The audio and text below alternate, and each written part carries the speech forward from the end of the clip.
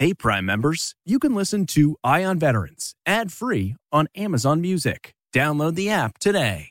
This spring, if you'd rather spend time enjoying your lawn instead of trying to keep it alive, there's good news. TruGreen is the easiest and most affordable way to get a beautiful lawn. All you have to do is water and mow, and they'll do the rest. Weed control, fertilization, aeration, and even some things you might not even think of. They'll do all of it, while you can do literally anything else. With TruGreen, you can have your lawn looking as good as a putting green. That's not hyperbole. TruGreen is the official lawn care treatment provider of the PGA Tour. TruGreen offers a satisfaction guarantee, and they have a verified best price promise, which guarantees you the lowest price with no compromise on quality. You do you. Let TruGreen do your lawn care. Visit TruGreen.com to get the best lawn at the best price with the best people guaranteed.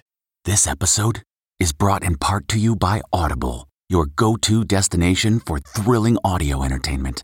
Whether you're looking for a hair-raising experience to enjoy while you're on the move or eager to dive into sinister and shocking tales, Audible has an exclusive collection of thrillers from best-selling authors that will keep you on the edge of your seat. Like James Patterson's first audio-only thriller, The Coldest Case. Experience stories like never before, where every chilling detail is brought to life by captivating sound design. Plus, as an Audible member, choose one title a month to make yours forever.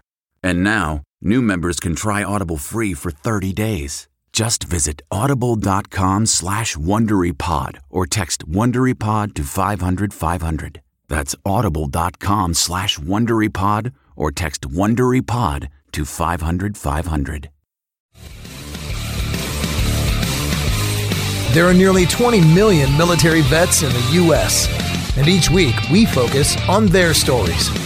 This is CBS Eye on Veterans. This is CBS Eye on Veterans. I'm Navy vet Phil Briggs, reporting for ConnectingVets.com. And today we're going to start off the show with a look at the organization Military Veterans in Journalism and their latest effort to stop the cycle of hateful disinformation that seems to be part of most people's daily social media experience. From hostile articles to hate groups that target military vets and encourage Americans to hate their fellow Americans, it's a problem that seems to get bigger every year. And here to discuss how hiring veterans to be investigative reporters is MVJ co-founder and U.S. Navy veteran Zach Badorf. Zach, how are you, bud? Great. Thank you for having me on. Yeah, man. Last time I saw you, we were in a conference room in Washington, D.C., and for Veterans Day, we held a little seminar there, and keynote speaker was none other than our fellow Navy veteran, Bob Woodward, legendary journalist. I want to thank you for that introduction, because wasn't that cool? We could ask him anything we wanted during the Q&A. It was really fantastic. You know, military veterans in journalism, we've only been around since 2019, but we've been very lucky to have some great supporters and advocates. And there are some military veterans in journalism who are prominent. You don't normally hear that Bob Woodward was in the Navy, but he was. There are a few other folks, and we're working to get more and more a new generation of vets in media. Thank you for introducing me to the legend. And thank you for the work we're getting ready to talk about now. Misinformation, disinformation, everybody's throwing sound bites and quotes around. You guys have a plan, a program, and have unleashed some journalists on the front lines to be combating disinformation.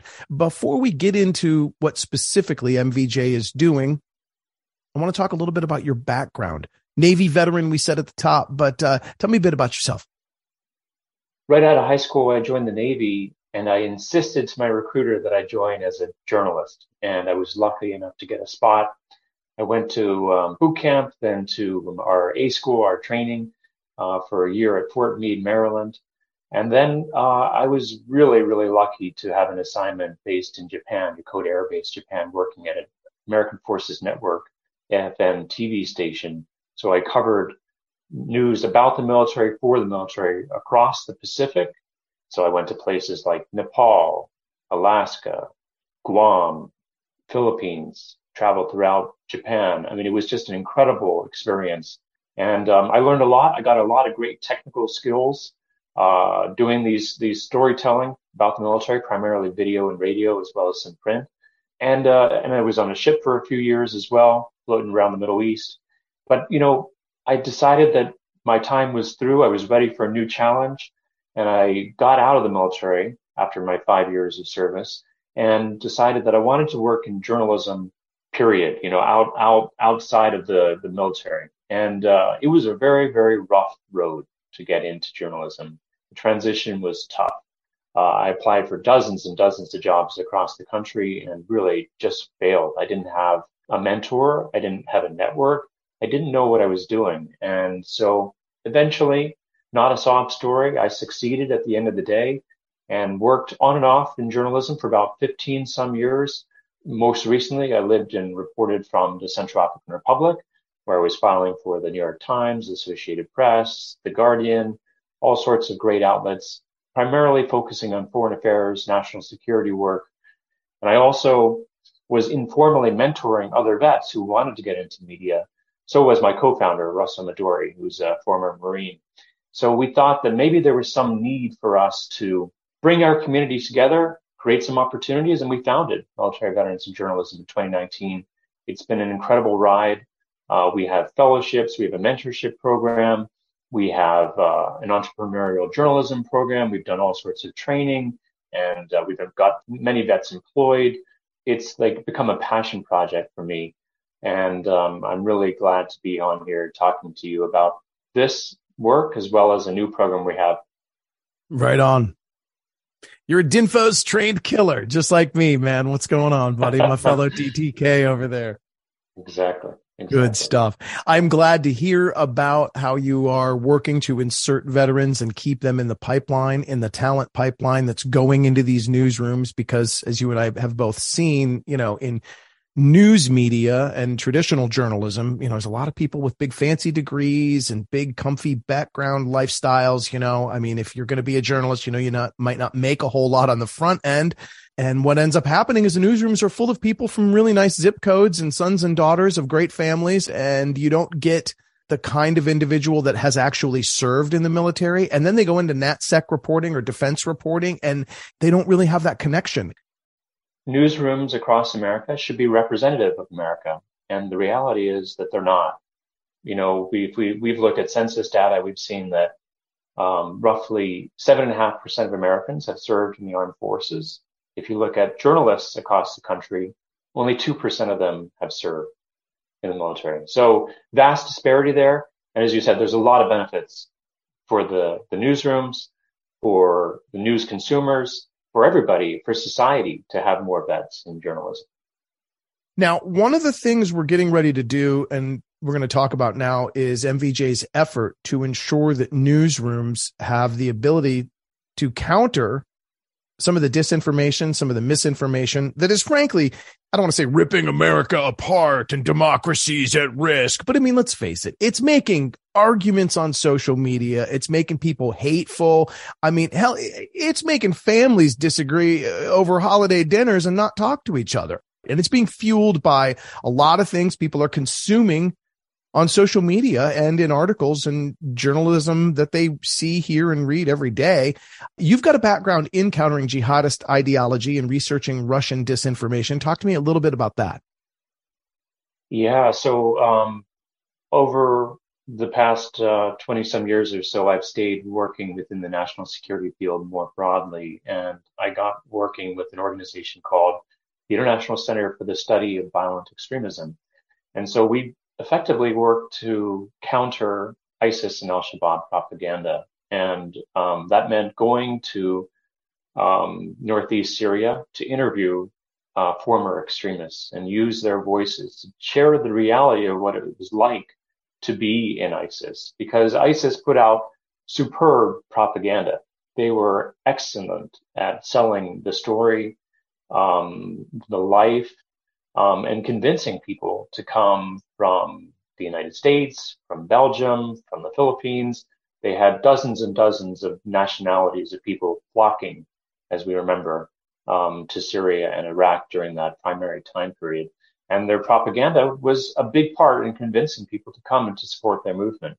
So we flipped it on its head. We took people who were actually there and we shared the stories of what life under the ISIS was like, how they're un-Islamic, how they're brutal, how their leaders were corrupt, all these sort of things. And we created what's known as counter narratives, and then share them specifically in jihadi corners of the web, on Telegram chats, Signal chats, things like that, to try to convince them that, hey, maybe you should reconsider. Maybe you should think about it. Look at some different information. Be critical of what information you're consuming. We know that there is a problem of extremist groups, white supremacist groups. So the idea was to sort of learn from what I learned countering jihadist ideology, to sort of fight back.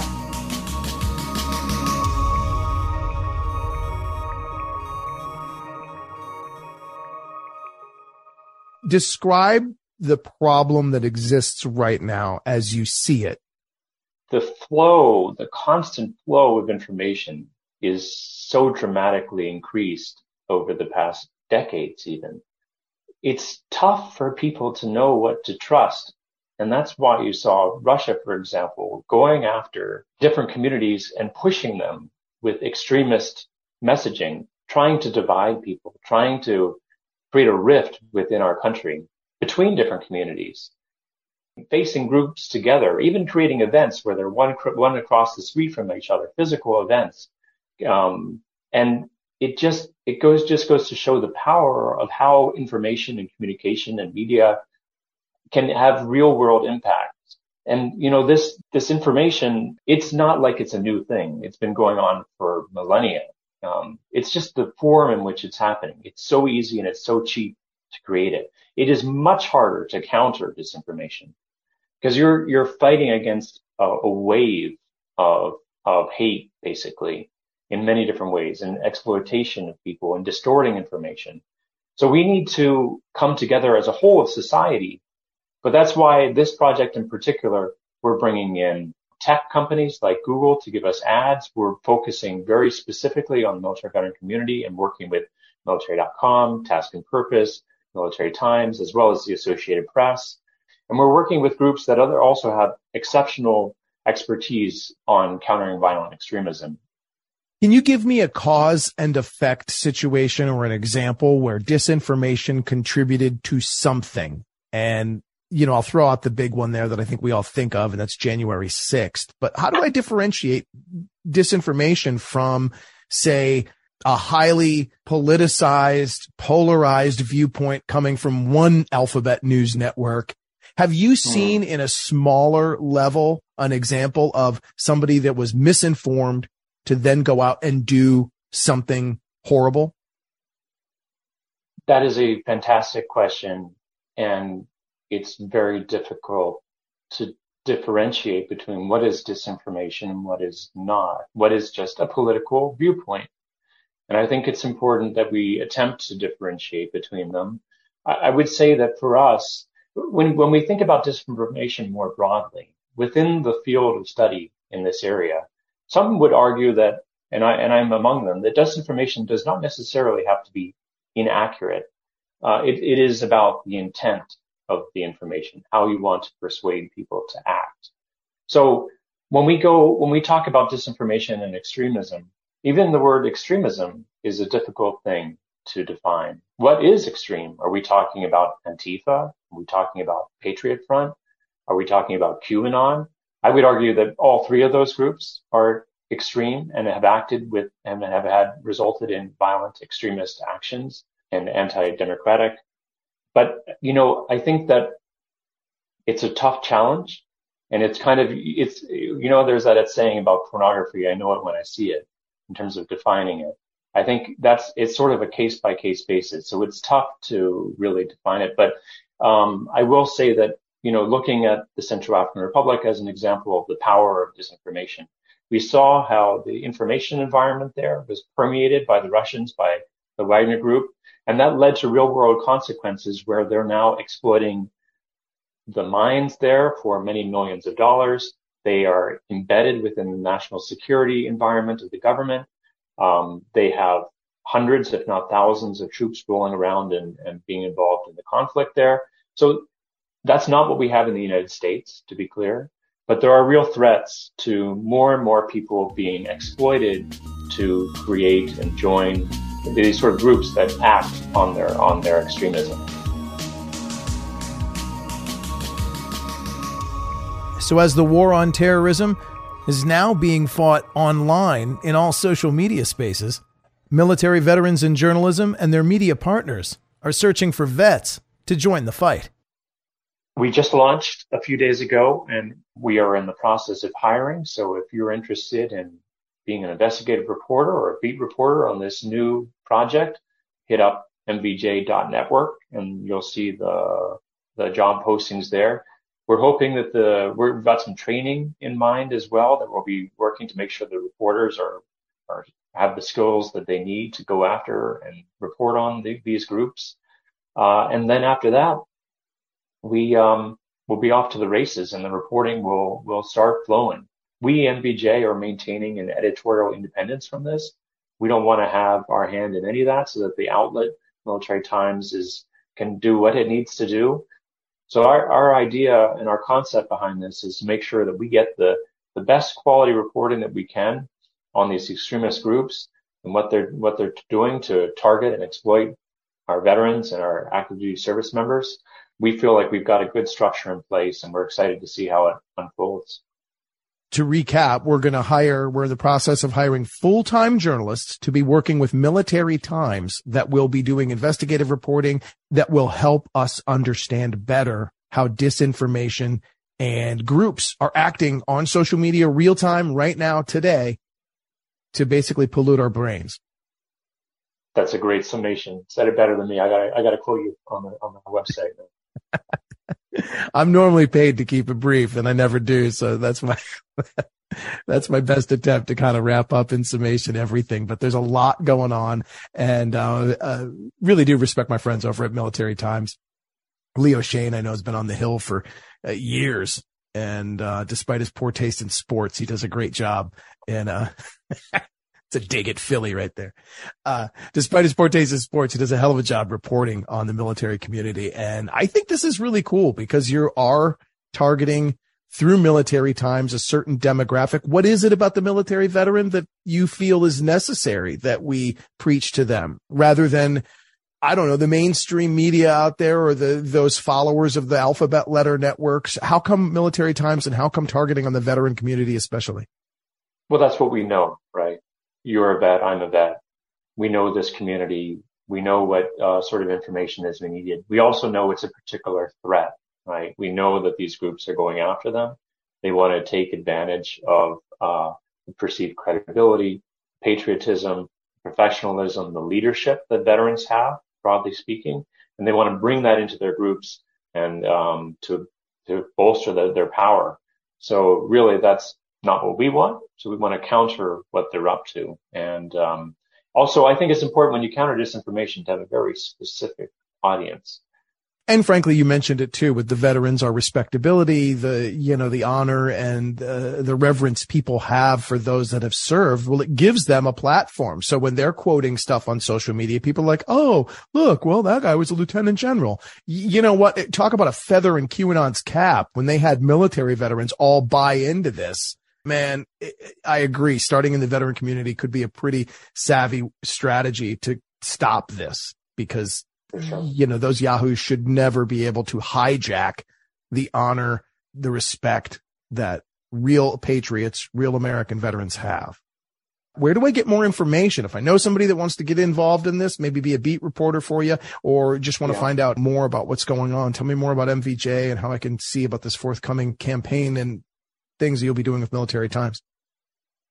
Thank you. We've got a pretty snazzy website, www.mvj.network. Hit us up on there. There's plenty of contact information. We got a blog as well that describes the project, and you'll see more and more come out about this project as it develops. So we've got an email list as well, which is on the bottom, I think, of most of our pages. So we'd be excited to have you follow along with us as this develops. All right, Zach Badorf, U.S. Navy veteran and leader there with Military Veterans in Journalism. Man, I can't thank you enough for everything you guys are doing. You are a disinformation assassin. You're out there trying to take it down one stupid meme, one fake article at a time. And, man, I can't thank you enough for everything you do. I got to update my Twitter profile now. That's my new title.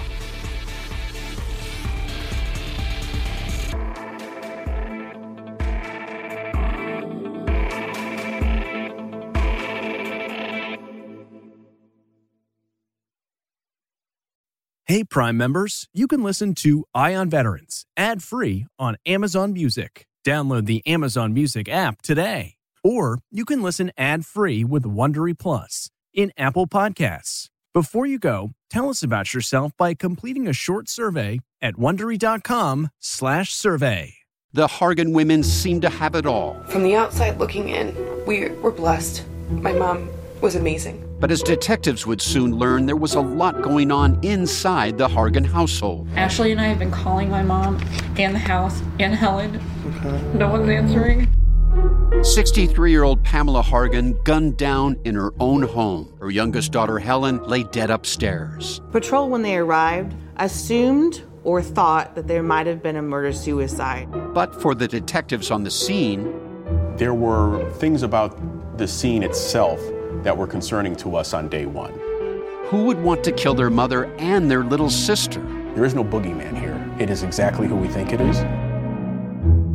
I'm Peter Van Sant from 48 Hours. This is Blood is Thicker, the Hargan Family Killings. Listen to Blood is Thicker, the Hargan Family Killings, wherever you get your podcasts. Catch every episode of 60 Minutes, America's most watched news magazine show, as a podcast. Hear in-depth investigations across politics, news, and entertainment on your schedule. Listen to 60 Minutes ad-free on Wondery Plus.